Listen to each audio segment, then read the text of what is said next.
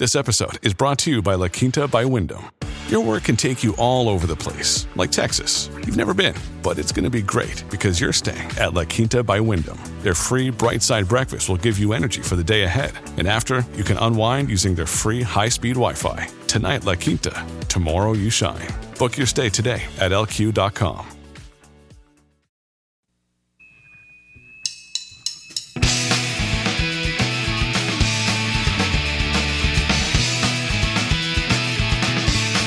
All right, y'all, welcome to the Scott Horton Show. I'm the director of the Libertarian Institute, editorial director of antiwar.com, author of the book Fool's Errand, Time to End the War in Afghanistan, and the brand new Enough Already, Time to End the War on Terrorism. And I've recorded more than 5,500 interviews since 2003, almost all on foreign policy, and all available for you at scotthorton.org.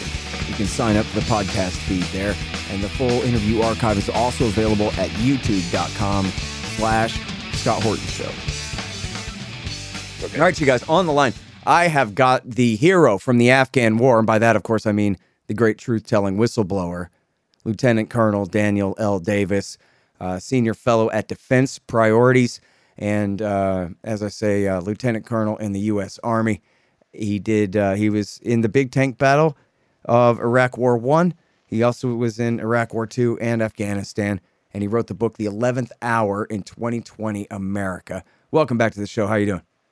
I'm doing good, Scott. Always a pleasure to be here. Great to have you here. Really important stuff to talk about. Like, for example, this piece published on October the 21st at 1945. That's the digits, 19, and then 45 spelled out. I don't know what the hell is going on with that. They got to figure that out. How difficult does that make it to say their URL to people, you know? Anyway, why should American soldiers die for Taiwan? You know what? For all I know, 1945 forwards to it. What do I know? Why should American soldiers die for Taiwan? Why indeed should they? Lieutenant Colonel Davis, what do you think? Well, I mean, the obvious answer is they shouldn't. There is no need for the United States to go to war with China over the situation of Taiwan. And frankly, our government is helping making that difficult by continuing to act as though we might, and giving cause to, some of the leaders on Taiwan to think that we might, giving fear to some of the leaders of China that we might. And then you also have members of Congress wanting to outright spell it out, as well as other pundits that want to say, yes, we should give explicit security guarantees to Taiwan, which is insane. Because I'm just flat out telling you from a military perspective, take all the emotions out of it, take all the what should or shouldn't happen out of it, and just you look at a cold, hard comparison of combat force, power, and motivation behind the various parties and the three parties in this, and you come away with there's virtually no chance that the United States could win a war against China over Taiwan, and a great probability that we would lose, that we would suffer possibly tens of thousands of casualties, have an aircraft carrier or other ships drop to the bottom of the South and East China Seas, airplanes get shot out of the sky, and still lose. So that's why I'm saying that we should absolutely not fight a war over Taiwan that we can't win. All right. Now, there's so many questions begged here, and I mean that in the proper sense of it, such as, what is the true threat that China will invade Taiwan in the first place? And maybe another question would be, does it matter if there's a discussion among former military personnel as yourself and regular old civilians like myself about what the policy should be here? Because I saw this presentation, I guess it was an interview, it was a presentation by John Mearsheimer for this think tank in Australia. And he made it clear in the plainest of language. Mearsheimer, by the way, everyone, is the dean of the Realist School of Foreign Policy from the University of Chicago, and wrote the great book on the Israel lobby with Stephen Walt, et cetera, like that. And he says, listen, the deep state has already decided that we will defend Taiwan. It doesn't matter what the discussion is in Washington, D.C., or among the general public in the United States of America. And he apparently seemed to agree with, that this was important, that we should, be obligated to defend Taiwan. I'm fairly certain of that. But he was saying The decision's already been taken. It's made by the admirals. That's the British phrase, isn't it? Taken. It's been made. It's the admirals and the CIA and the Lords of Wall Street, the Skull and Bones, or whoever it is. They've decided, not us. Well, let's take your questions in order. The first one is there any realistic probability that China would attack Taiwan? And the answer is yes. They without question, China has been absolutely very vocal from day one, from 1949 forward, that they are willing to use force to retake Taiwan. In fact, first in doing some research for a piece that I'm working on right now, it turns out that actually China had a plan to invade Taiwan in late 1949, early 1950, that was interrupted by the Korean War. And instead of sending their troops across the strait to take Taiwan, they had to divert them to, perversely, fight the United States. When they sent 300,000 troops into the northern part of North Korea to fight us, otherwise they would have done it then. But they had been trying at various levels after that. They recovered from all the losses they suffered during that war. And in recent years, from about 1980 on, there was a good period where they were actually trying to cooperate and have a peaceful unification of something like the Hong Kong model in the period. And there was some interest on both sides of the strait, but that started changing in the 80s. And then Taiwan started becoming more independent minded. They're saying they were de facto already a country. China started saying, no, that's not going to go that way. They started getting more and more bellicose. You get into the big 1995-96 Taiwan Straits issue where missiles were flying all over the place in the sea, very close to Taiwan shores. The U.S. was sending 2 aircraft carrier battle groups through the straits, et cetera.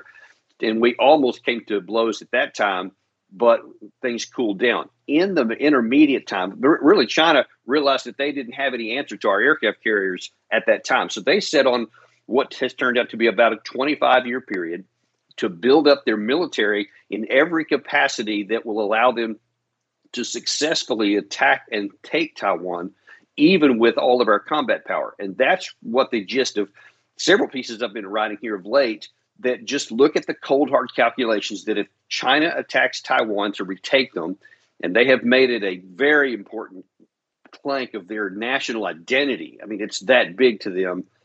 There's nothing we can do to stop it. And here's the reason why. When you look at the global comparison of forces between the United States and China, without question, we're overwhelmingly the superior force. We have more modern and large Navy ships, more submarines. We don't have more fighter aircraft, even globally, I don't think.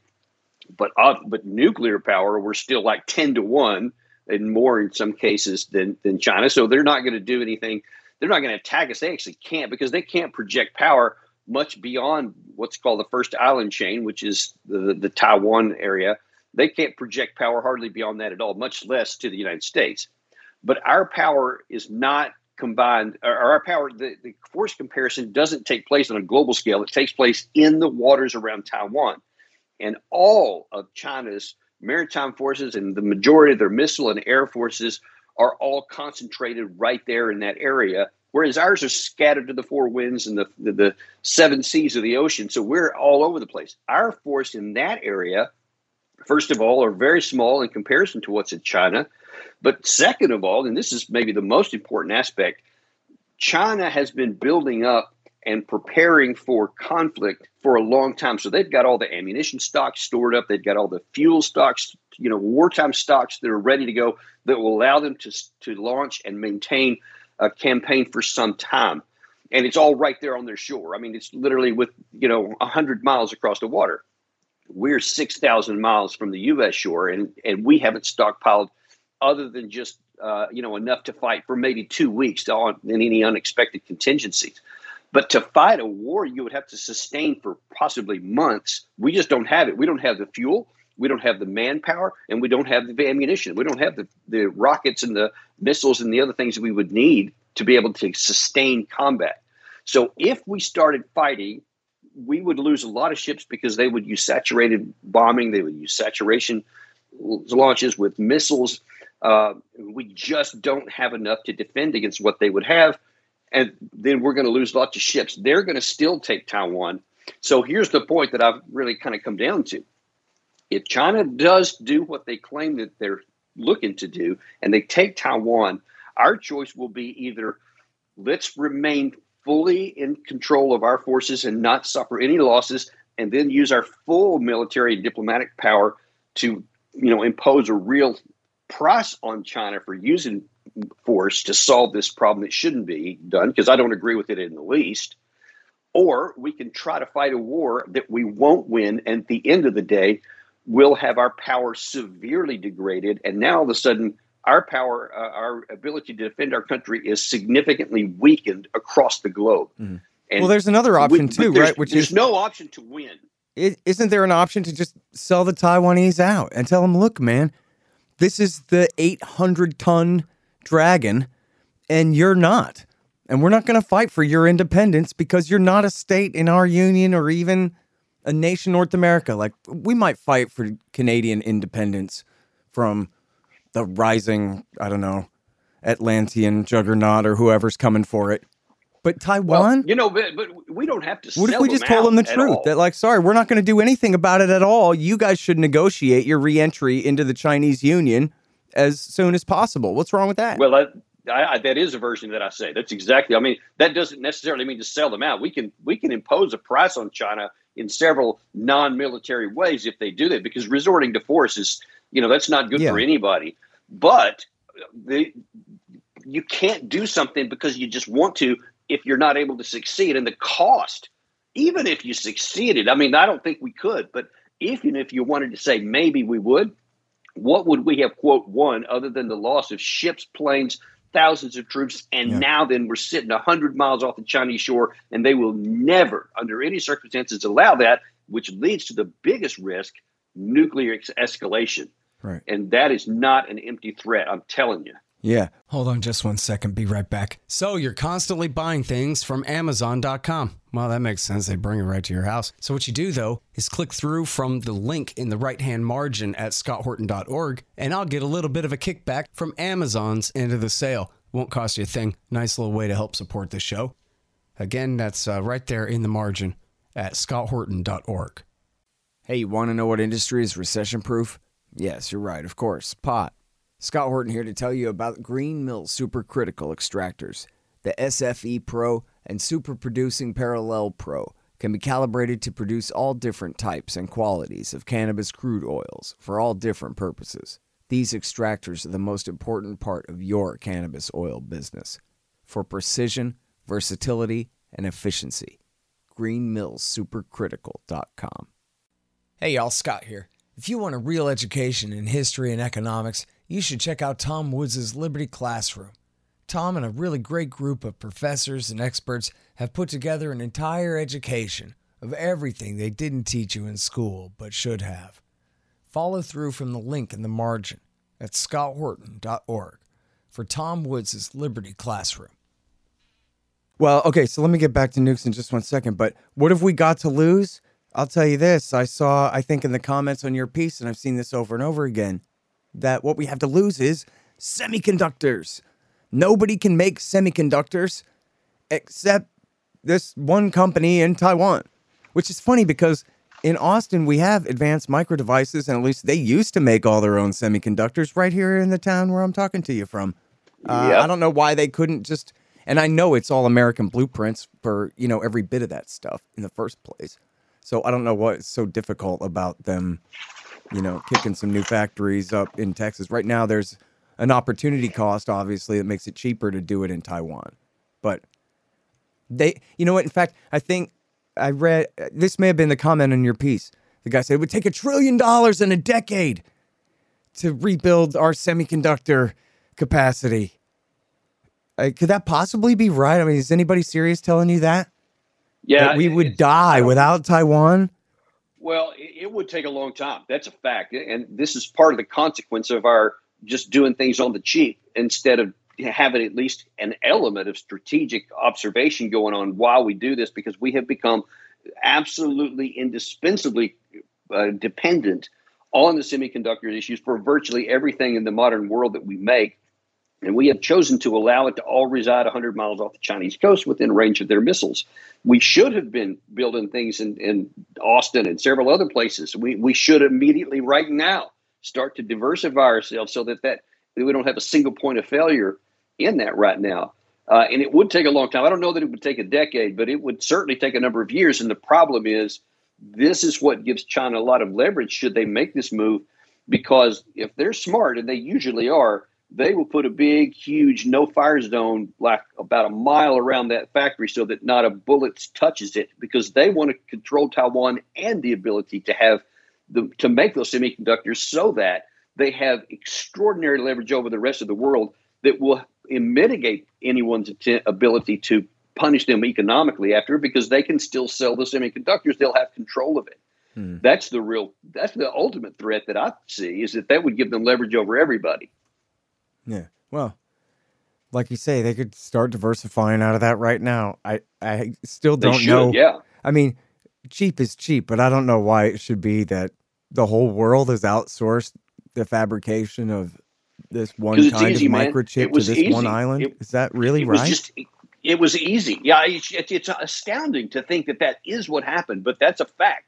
Yeah. And it was because it was easy. The Taiwanese were very, very good at what they were doing. But wait, why do we believe that it would be so difficult to get started again? I mean, in Austin right now, and for 20 years, 50 years, IBM has been here. Advanced Micro Devices has been here for 30, 35 years, something like that. Michael Dell's company is based here still, of course. These are massive firms. Never mind all these new, Google moving to town.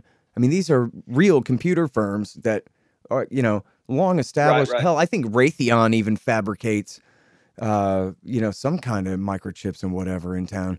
So I don't know why it would take them more than a couple of months to kick their ass into gear. Yeah. What's the problem? They need special Chinese sand? Or well, no, they don't, but they do need very, very specialized equipment and expertise. It's not just like making other components, because, other things that we do, we already have. We could ramp up a lot of things, but that particular skill set requires, machining of the micro level that just doesn't exist anywhere else, and it takes time to ramp that stuff up. All right, now, I'm sorry to go back to the first question here, and I know I did set you up to talk about whether, the admirals decide, not the public anyway, or even the Congress or the president, but we'll get back to that. But on you talked about how prepared China is to do this, but I wonder if how you think that translates to timescale here, whether they just have the capability to do this at any time, or, for example, trying to seize control of those factories is their highest priority in the shortest order. Maybe they want to call our bluff sooner, not later, or not. Yeah, what do you think? They have the ability right now. I will dispute with some people who say that they're not quite there. They are there, in my view, right now. Because one of the big problems is when you look at a lot of the analysis that is done in the West as to why they can and what they need, et cetera, they're literally looking through this like it's still 1944, June 1944, Normandy, or 1950 at the Incheon landings, and they're just basically saying we'll do the same thing in the future, and we won't. China's not going to just follow the same old playbook that requires the same kind of things we had for 1944. They're going to use much different tactics, different capabilities, et cetera, that make it a lot easier to do than it was then. And also, you can't ignore this part of the equation. The Taiwanese defense is woefully inadequate. The fact that they barely spend 2% of GDP on their forces, the fact that their frontline units, their active duty units, are in some cases as low as 60% manned. That just tells you they aren't really worried about China. They don't really want to fight China. But on the other side of the aisle, of the strait, China is overwhelmingly emotionally connected to this, and they are really, really pressing on this issue here. So if it comes to fighting, they can do it. Yeah. All right. Now, you talked about nukes there for a minute. It seems like this would be, and this is, of course, the point of view of the Hawks here, that if America just says, essentially, okay, you might sink some of our battleships, but man, are we going to impose some costs on you, up to and including the threat of nuclear war, that will be a sufficient deterrent to keep them from trying it. And that is the best case scenario, is we'll just hold the status quo from now on, instead of, essentially announcing that, no, we won't do that, which is, of course, the height of dishonor and betrayal and horribleness and that kind of thing. Yeah, well, I mean, first of all, the status quo is okay because no one's getting killed. So I'm all right with the status quo where no one invades and no one has to die. But that's a horrible way to look at it, because it's also an ignorant way to look at it, because China has 1.4 billion people. We've got 0.3 billion people. So they could absorb a lot of nuclear strikes. We can't.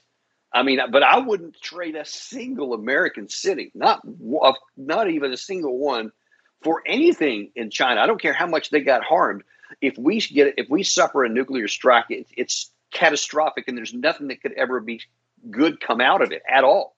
And we just can't go down that path. Our nuclear force is to deter someone from attacking us, so that if we're struck, we can then impose a catastrophic loss on the other side that will deter them from ever launching the first missile in the first place. We should never even think about thinking that we can succeed at launching a nuclear strike against someone and somehow survive it. That's insane. Okay, but if I'm at a think tank in D.C., I'm saying, yeah, but no, nuclear deterrence works so well that, we extend our nuclear umbrella. We're not going to let anybody attack Canada. So, you know what? We should also extend our nuclear umbrella to South Korea and Japan, and of course to England and France and Spain and Portugal and Greece and Germany. And of course and Italy. And of course, whatever, the sky's the limit, Estonia, whatever you got. And wherever we tell people, you better not mess with anybody or else we'll nuke you, those are all places where nothing bad ever happens. So why not extend our nuclear umbrella to every nation in the entire world except Russia and China, and then they'll never do anything, and no one else will ever do anything, and everything will be world peace forever, Daniel? Yeah, and let's start with, I don't know, Georgia, Ukraine. Why not? I mean, let's start right there, right? Because those models of stability, which is insane. I mean, I'm saying that tongue-in-cheek, obviously, but people are wanting to do that, and that is frightening. It's terrifying that people think that that's a good idea, because, look, you're playing with fire that at some point, some of these other owners of nuclear weapons, especially if there is a conventional conflict and it starts going bad for their side, that they could potentially panic and say, okay, well, we'll just launch one nuclear missile over here as a warning not to do anything else. Yeah, I mean, you could see where someone might have that irrational mindset in a crisis. And the last thing we need to do is extend this nuclear umbrella to other unstable people who don't have nuclear weapons, that do have long-standing conflicts with nuclear powers. That is insane, and we should not do it. Yeah. And hey, look, I mean, for people in the audience, Danny's not making that up. I mean, that's a thing. I mean, I remember the way they talked about this. It says, we think that the new Russian doctrine is escalate to de-escalate, that they will set off one small nuke to prove that they will set off a bigger nuke. So that means we have to also adopt that same posture and prove to them that that'll never work. And that if they use a nuke, then we'll use one back. And then we might even use a bigger one than that in order to prove to them that they better de-escalate now. And it's exactly. Like, well, who in the hell? You just because you have a job at the University of Chicago or at Harvard Kennedy School of whatever, or some shiny stars on your chest that they gave you in the Navy, that you get to sit around and come up with plans for exterminating all of mankind on the barest of pretexts like this? It's crazy, man. Yeah, it truly is. And it's terrifying because those conversations are happening and people are calculating. Just numbers. And that's all they are to many of these people. They're just numbers. And they're like, okay, well, I think we can survive this. Not thinking every single one of those digits is a life that matters a great deal. And it just boggles my mind that people are okay with playing with these, quote, numbers. Yeah. Well, anyway, man, I'm sorry we're out of time because, I really want to talk about alternatives to all of this, because it seems like mutually assured destruction, it only works so well. And especially as we're talking about, people abuse it so badly. and extending its border of what's to be defended under its doctrine so recklessly and so far. But now we're out of time, so we'll just have to talk about that next time, which is really unfortunate. Yeah, we'll get too. it next time. And I'm really sorry because I called you late, and then we got a little delayed there. But I also wanted to at least mention and make sure that people go and look at this. At 1945, America needs to stop demanding North Korea give up its nuclear weapons. And again, I'm so sorry we don't have time to talk about this, but this is such an important piece. And of course, it's exactly right. And there's more great stuff like that at 1945.com. Daniel L. Davis, Senior Fellow at Defense Priorities. And the book is The 11th Hour in 2020 America. Thank you so much, Daniel. Thanks for having me. The Scott Horton Show, Anti-War Radio, can be heard on KPFK 90.7 FM in LA, APSradio.com, antiwar.com, scotthorton.org, and libertarianinstitute.org.